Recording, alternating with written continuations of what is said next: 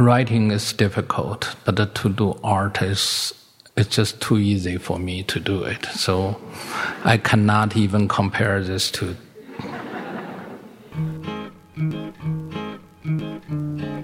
From the TED Audio Collective, this is Design Matters with Debbie Millman. For 17 years, Debbie Millman has been talking with designers and other creative people about what they do, how they got to be who they are, and what they're thinking about and working on. On November 10th, 2021, at the Brooklyn Academy of Music, in front of a live audience, Debbie spoke with artist and political gadfly Weiwei. They talked about his family, his art, and his new memoir, 1,000 Years of Joy and Sorrow. That's coming up after the break.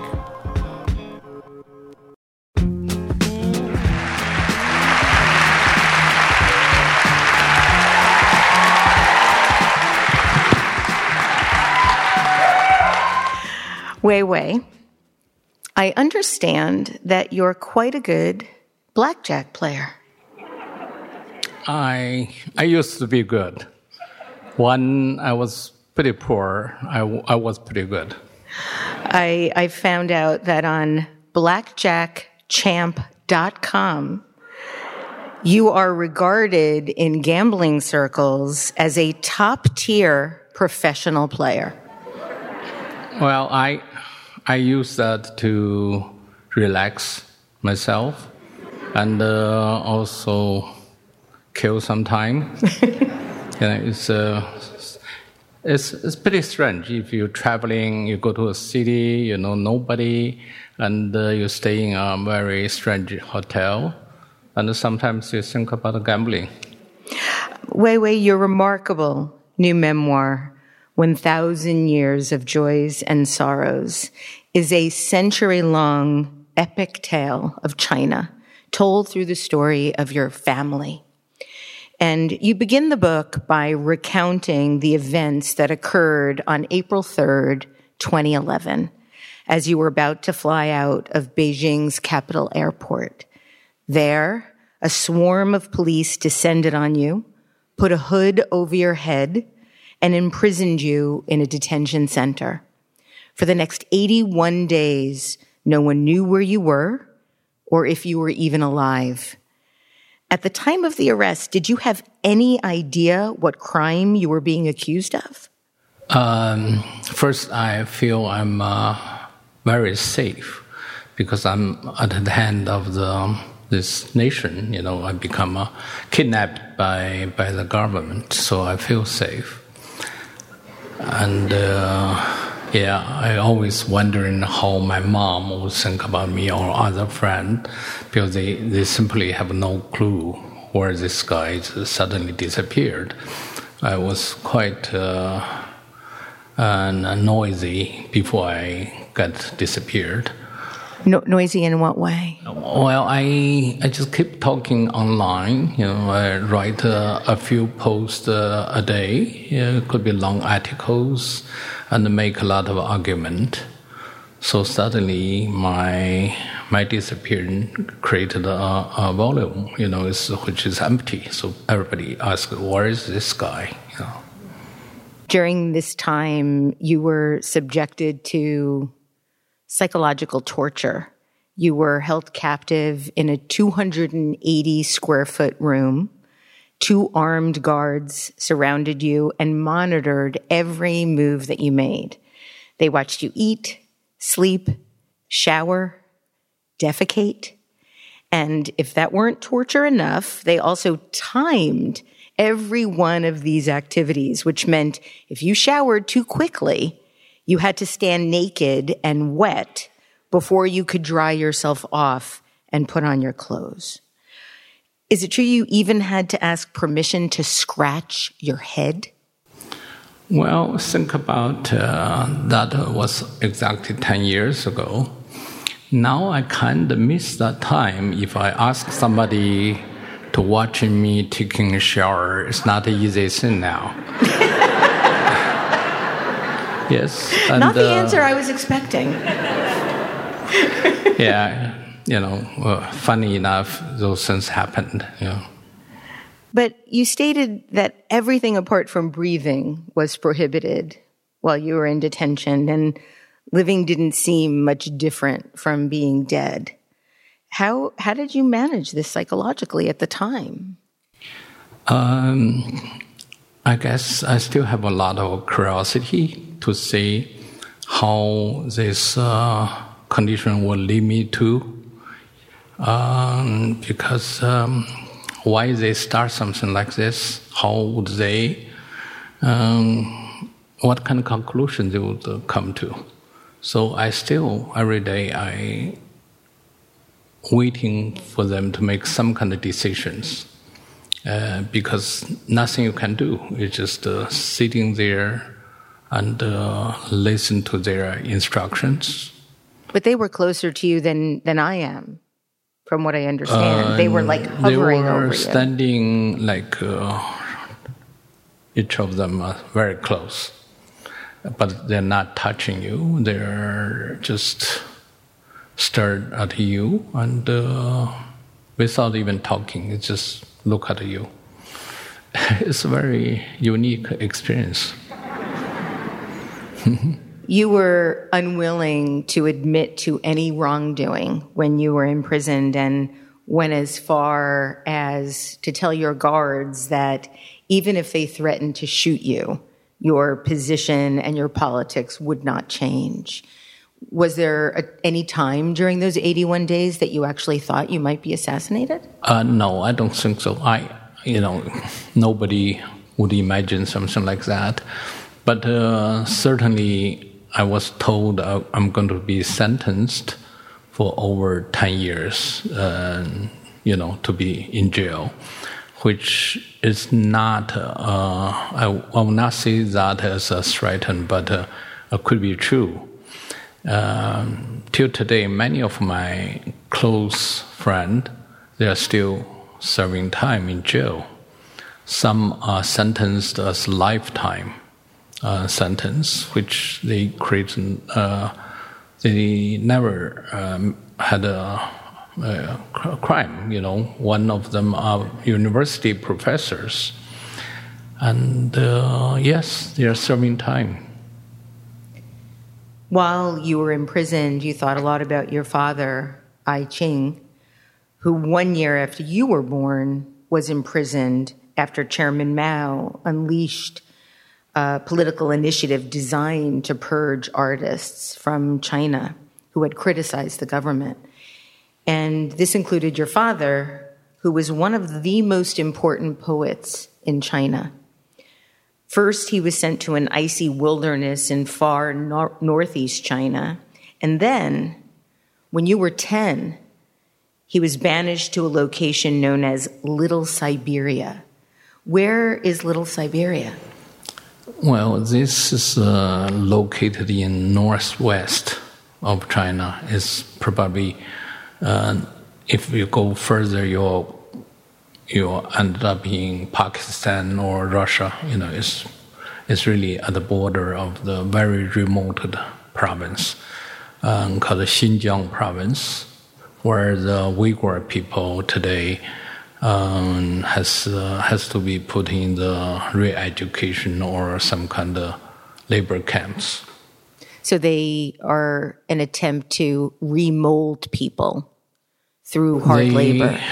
They don't like those intellectuals. When you don't like someone, you think you should put them as far as possible. So the farthest place is that location. Many people has been putting far away. You went to Little Siberia with your father. I grew up in there. I spent about 16 years there. My father spent about 18 years there. Your mother and your little brother did not go to Little Siberia. They did, but they went out for 1 year, then they come back. As your mother was leaving, you didn't beg her to stay. In your book, you stated, "I held my tongue, neither saying goodbye nor asking if she was coming back." You were only 10 years old. Did you think that you were ever going to see her again? I always been like this. I know there's certain things beyond any kind of mercy, or there's nothing she can do to help. So why wasting the time? Your father was denounced as a bourgeois novelist, which was really odd since it was poetry that actually made him famous. And his work was considered highly original, but it was also really risky. And you write about how at the time, only pentasyllabic or heptasyllabic rhyming verse in classical Chinese was considered good poetry. How did your father first distribute his work? Until the early time, he was in prison, sentenced for 6 years. But that time, prison is pretty loose than today. They still can have a lawyer, or still friend can visit him, so he can pass his writing to his friend. His friend is also come back from Paris, and they just published his poetry outside the jail. And his pen name, I Ching. And later, we all followed his pen name. So, can you share how your father came up with his pen name? Well, it's in Chinese it's easier, but he doesn't like the leader that time. It's Mr. Jiang, and his family name also Mr. Jiang. So if he cross that name, it come out the name I. So that's the story. It's easier if you understand Chinese. So. Yeah, story of my life. Despite your dad's fame, your father had a really turbulent upbringing. A fortune teller told his parents that the newborn child was at odds with their fate. And if they raised him at home, he would be the death of them. So they understood this to mean that the baby should be cared for by others. And they wrapped your father tightly inside a comforter embroidered with the words 10,000 joys, and sent him to another family to be raised. And he's written quite powerful poetry about these experiences. Did your father ever feel that he had a home? Well, he had a home, but he was raised by a poorest lady in that village. That lady, in order to breastfeed him, she have to drown a newly born girl, and to save the milk for him. So she was his wet nurse. Yeah, it's really shocking story, but it's quite common in the old China. And so he can never call his parents mom and father, but rather to call them uncle and auntie. Even he's the biggest boy in the family. So, when I give a baby later, I really trying to find that fortune teller. And it may tell me something I would never understand. So, when you and your father arrived at Little Siberia, you write about how your life became a course in wilderness survival training. And I want to describe what you were living in for the audience. Your home was a square hole dug into the ground. Your bed was a raised dirt platform covered with wheat stalks with a square hole in the roof to let in light. The paraffin lamp you used inside made your nostrils black with soot. Rats were a constant problem, as were lice.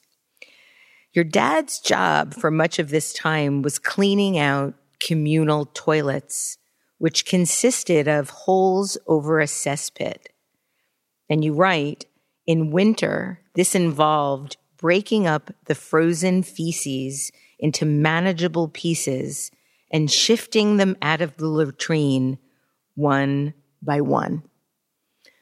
One of China's most famous poets, most talented poets, cleaning a latrine and removing feces. Yet, you said that it was a hard time, but there was also a lot of joy. And I was wondering if you can talk about what that joy was. Well, life was simple, and you're very clear you're enemy of the state. That means you would have no friend. And that makes things much clearer. And also, my father, he is always concentrate how to clean those toilets, and which is extremely difficult. Difficult in the summer. It's very hot, and in the winter it's totally frozen. So he have to find a way to manage how to do it, and he refused anybody even want to help him because he think that would break his procedure. He's just very clear way how he should do it, because he always have to focus on there's nobody's going to help him. So it's very difficult if you watch how he worked, because he's a poet. He never know how to handling physical work. But he always made those toilets so clean. It's you even think it's a crime to use that again. It's totally clean. But next day it will be the same. It will start again, People. Human nature. Yes. Were you lonely? No, if you're scared of people, you'll never feel lonely. I understand that you have a picture of that home, and for a time it was your phone screensaver. Yeah, but sorry, I only can share with you, but... It's legit. Thank you. Your father was forbidden to write for 20 years. From the time he was 47 until the time he was 67, some of the what could have been the most fertile time of his career. He was not even allowed to touch a pen. And you stated that for him, writing was as important as life itself. How did he manage? Well, he even tried a few times to suicide. It's I guess I never asked that question actually, but I suppose it's very difficult because when he visited Paris, he was 19 years old. He learned art and poetry, and he's very idealistic, have a high aesthetic judgment. But to be punished and with no reason is absolutely absurd. And so he have to think his life is going to be like that. That is very hard to understand. The first book that he published, he also created the art for the cover. So he was also an artist. And I was wondering if you have memories of the first time that you remember being creative. I never think I have been creative. Really? It's true. Really? It's true. And even when I play blackjack, I never think I've been creative. It's just you just do it. Do you remember the first piece of art you ever created? Maybe next year I will do something, but not now. Fair enough. Let's move on. You write about how every time you were ostracized and rejected in Little Siberia, your perspective on society shifted accordingly. And you go on to state that the estrangement and hostility that you encountered instilled in you a clear awareness of who you were, and it shaped your judgment about how social positions are defined. I kind of feel like I know what the answer is going to be to this question, but I'm going to ask it anyway. Answer it first. When did it occur to you that you might also want to be an artist? No, I really not to be very, I would not say honest, but, I never really honest. But to be frank, I never really want to become an artist. And I become an artist because I think I'm not capable of doing something else. So it was sort of the fallback position. It's true. You can see that. When you were in detention in 2011, you state that at the onset of your being in prison, you were proud of being detained, much like your father had been. Why proud? Well, I think first there's something I would never understand about my father, why he has been put in prison. So until I been put in the same condition, then I said, wow, this is, I can match, even I don't understand clearly why I have to be put in the prison. But still, I think I matched my father. That moment I was pretty joyful. Did you feel like you understood him better in that position at that time? Yeah, we are very different positions, and I never been sentenced. Even the state never formally accused me. They just trying to investigate and or maybe to intimidate me. You go on to write about how you began to realize that you actually knew very little about your father's ordeal in detention. And despite the many questions you had for him when he was alive, you had never asked them. And you write this in your memoir. I was stupid. I was not conscious. And now I will never get a solid answer. Weiwei, what do you wish you could have asked him? I would not ask him if he can play card or something like that. But definitely I would want to know what is in his mind when he's being punished.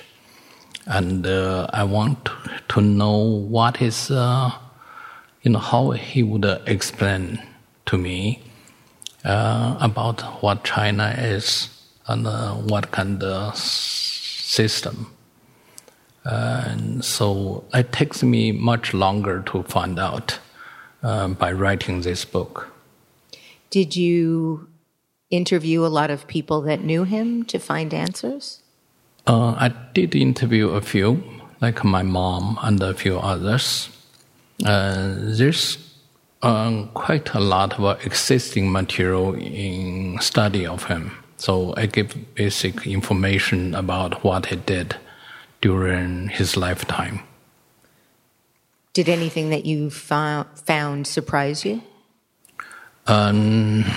Not much surprising, because it's repeating each other, and you always want to find out what is the truth behind this existing materials. So I asked my mom. My mom is very respected now, but I said, can you ask my father's working unit, which, everybody belong to the system, and he's in the very high position as head of a literature world. So he passed away for a few decades now. can you get his personal file? The party kept everybody's file. So my mom said, yeah, that is not a bad idea, because you're writing this memo, you need to know all the facts. And she applied to higher leader, and they clearly told her, this is not possible. Nobody can see those secret files. So did you ever really understand what the motivation was for his specific imprisonment? I actually, in those files, you can see must be some of my father's confession, because in every political movement, those people who consider us anti-revolutionary, they have to repeatedly write about what they did wrong. And also you can see other comrades or fellow literature writers confess about each other, They have to write those kind of reports. For me, those reports would be most crucial to understand a person. But of course, you can never see those things. They will never open it up. My home is truly my sanctuary. Before the pandemic, it was a place to recharge and dream. But since the pandemic, it has become my place to sleep, eat, dream, and work. Now it's more important than ever to surround myself with furniture and textiles and art that all have meaning and purpose. I've tried to decorate each room to maximize style and comfort for everyone in my family. That's why I love Joybird Furniture. Joybird offers modern, customizable furniture for every space, available in a variety of vibrant, durable fabrics, which makes it very easy to keep my furry friends especially happy and us humans worry-free. Joybird is also committed to creating quality furniture and a more sustainable future.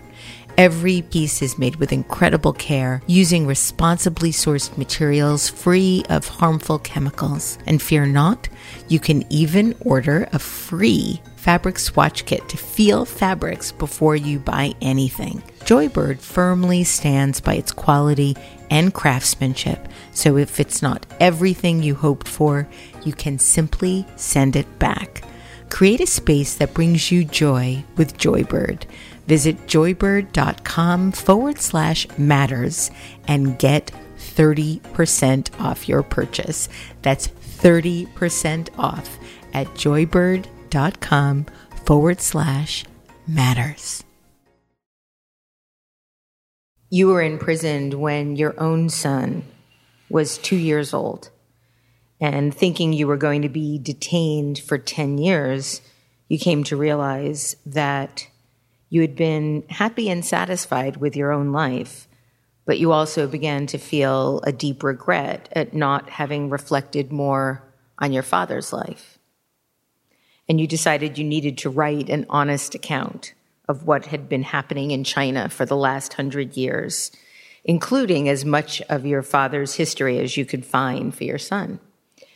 How well did you think you could rely on your own memories? About your past and about your father? Well, I try to be more factual, and I did a lot of research. The original material would be about 800,000 words. We reduced to a little bit over 100,000 words. So there's a lot of materials. And basically, I would write very factual things, and I want to hand it to my son, so he would have a very clear record about his father and his grandfather. What was it like for you to write this book? It was writing for me is always it's not a very natural act, but it's more like a job. So I spend 2 hours every morning, sit down and to write, till I get easily to get tired when you're writing, because you have to concentrate so much. It's not very natural. So 2 hours would make me whole day feel tired. It's not a good job, but it takes 10 years to really make you feel okay. That's a book. It's not you're satisfied, but to think you can put it down and to do something else. How similar or different was your approach to writing to the way that you approach art?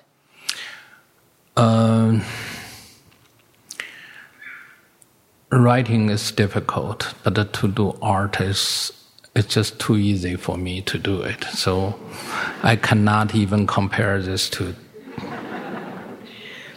In your book, you include this quote from your father about the purpose of poetry. You write, "Poetry today ought to be a bold experiment in the democratic spirit, and the future of poetry is inseparable from the future of democratic politics. A constitution matters even more to poets than to others, because only when the right to expression is guaranteed can one give voice to the hopes of people at large, and only then is progress possible." Weiwei, it sounds like your father really influenced your own purpose for creating art. Or as my wife would say, you come to your craft honestly. Well, is that really I write down those things? Yeah. Okay. It's quite astonishing. Your dad wrote that. Yeah, that's why writing is difficult, because it's really leading you to somewhere you will not even think about or even touch about.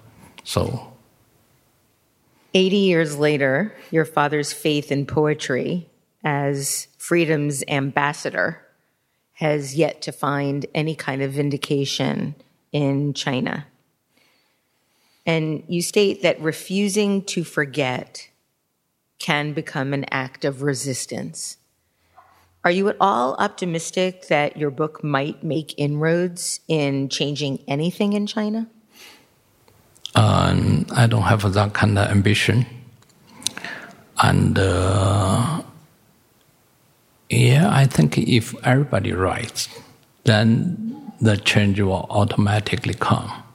But the problem is only a few people would write.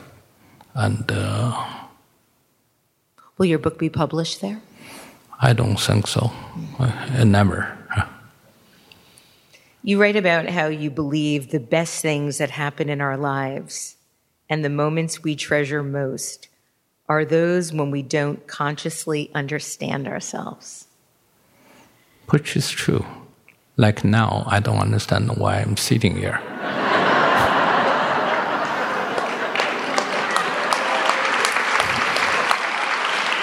Are you having any fun at all? Yeah, it's nice to be here. Talk a little bit more about how you think that lack of consciousness creates openings for things to happen. You're less prepared, and that means you're more bold, because you don't have this clear sense how dangerous your situation is. I think that helps a lot. Do you like danger? I think any true happiness or the moment is always related to danger. In what way? Because you are breaking the normal rationality which trying to protect And, so then very often you have no way to start something new. At the onset of starting something new, do you experience insecurity? Oh, why we need to be so secure? We are staying here all the time anyway, so. Do you ever have moments of doubt?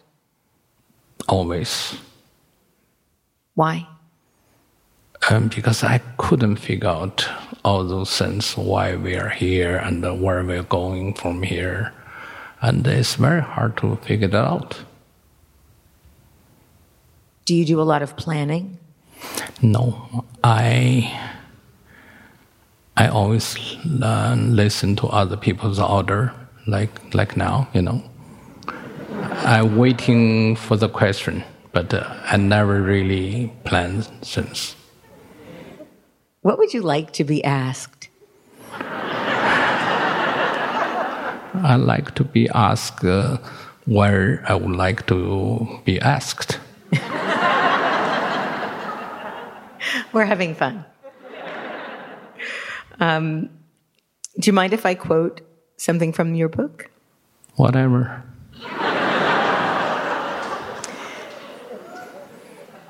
You detail how hard it is to measure. Oh, you bored?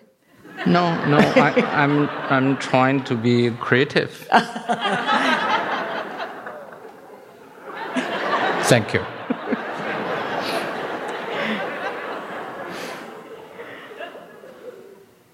But of course, anything creative always comes from boredom.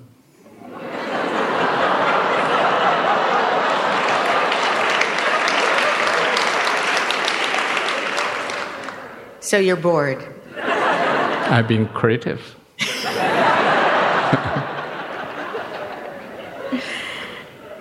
I see why you're a good blackjack player.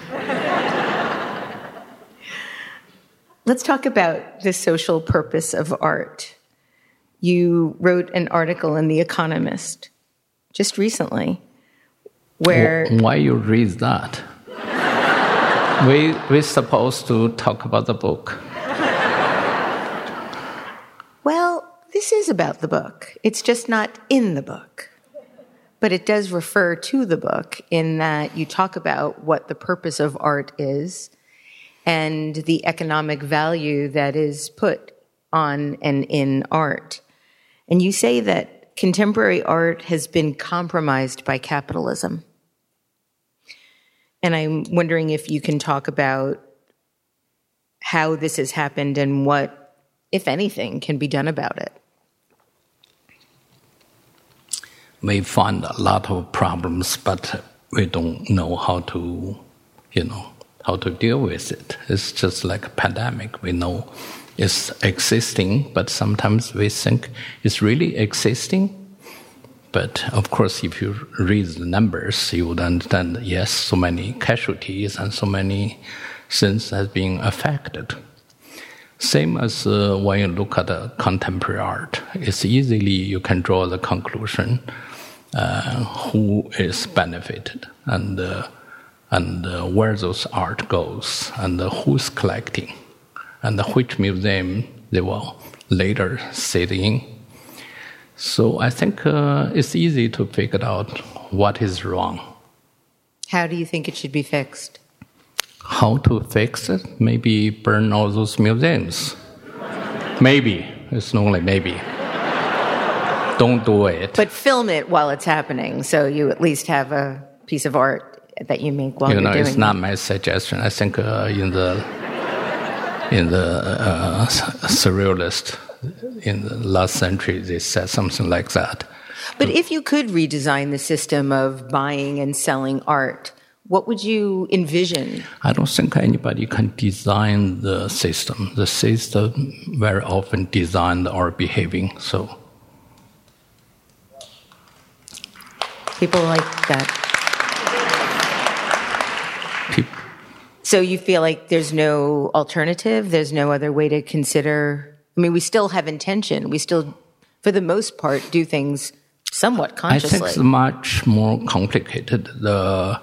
Where it's really or aesthetic or moral or philosophy, it has to work together in any so-called creative work and education and everything, politics.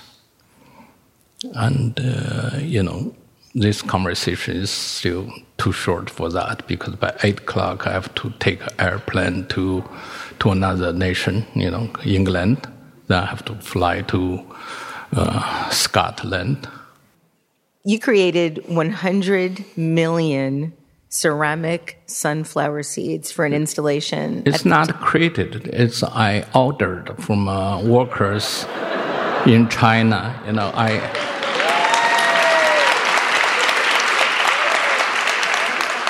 I paid them the salary, and 1,600 women, that's what they do for 2 years.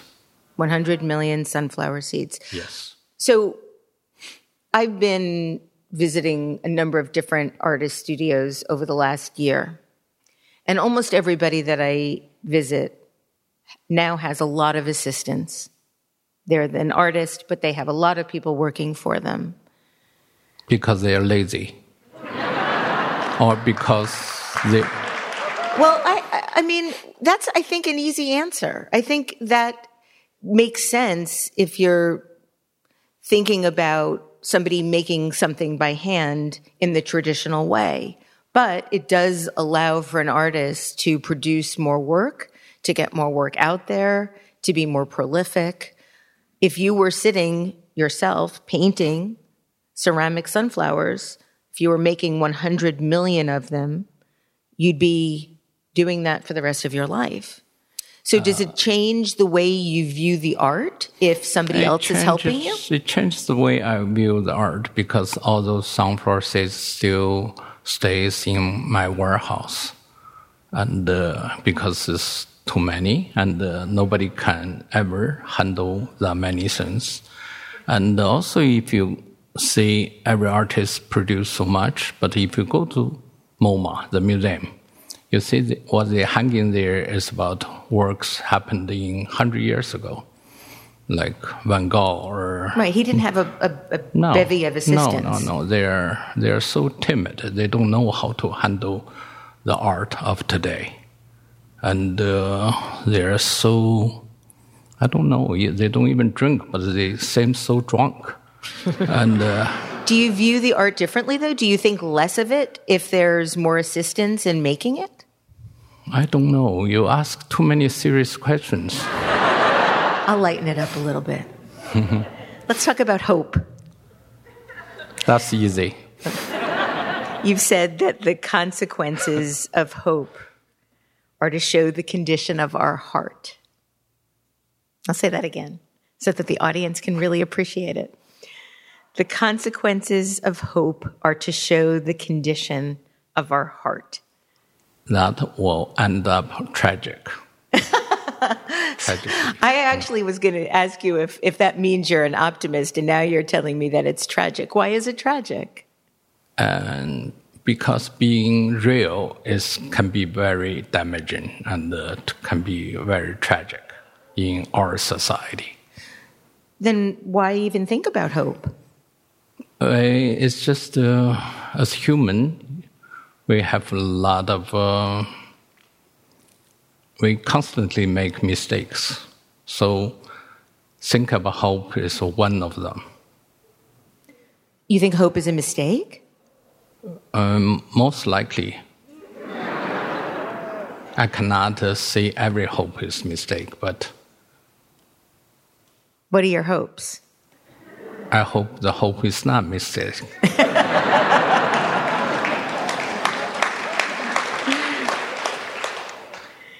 Your son, Ai Lau, was born shortly before your imprisonment in 2009. And you live in Portugal now. No, he's in Cambridge. And he's in Cambridge, going to school. Yeah. And you've stated that you your father, and your son have all ended up on the same path, leaving the land where you were born. And you go on to write that a sense of belonging is central to one's identity. How has leaving China impacted how your son is being raised? It's just started, I have to see the result maybe 30 years later. Are you worried? No. I believe your son calls you by your full name, Weiwei. Always like that. Why? I think, I don't know. Maybe he doesn't trust me to call me a father or daddy, but he called me Weiwei, so. Your son seems also to have inherited both you and your father's artistic ability, and I understand he also writes poetry. He and his mother left China before you did, and at the time, he gave you a poem that he wanted you to wait to read until he turned 8 years old. And he was 5 years old when he wrote it. So he wanted you to wait 3 years. He said he was giving it to you ahead of time, but it was about his 5-year-old self.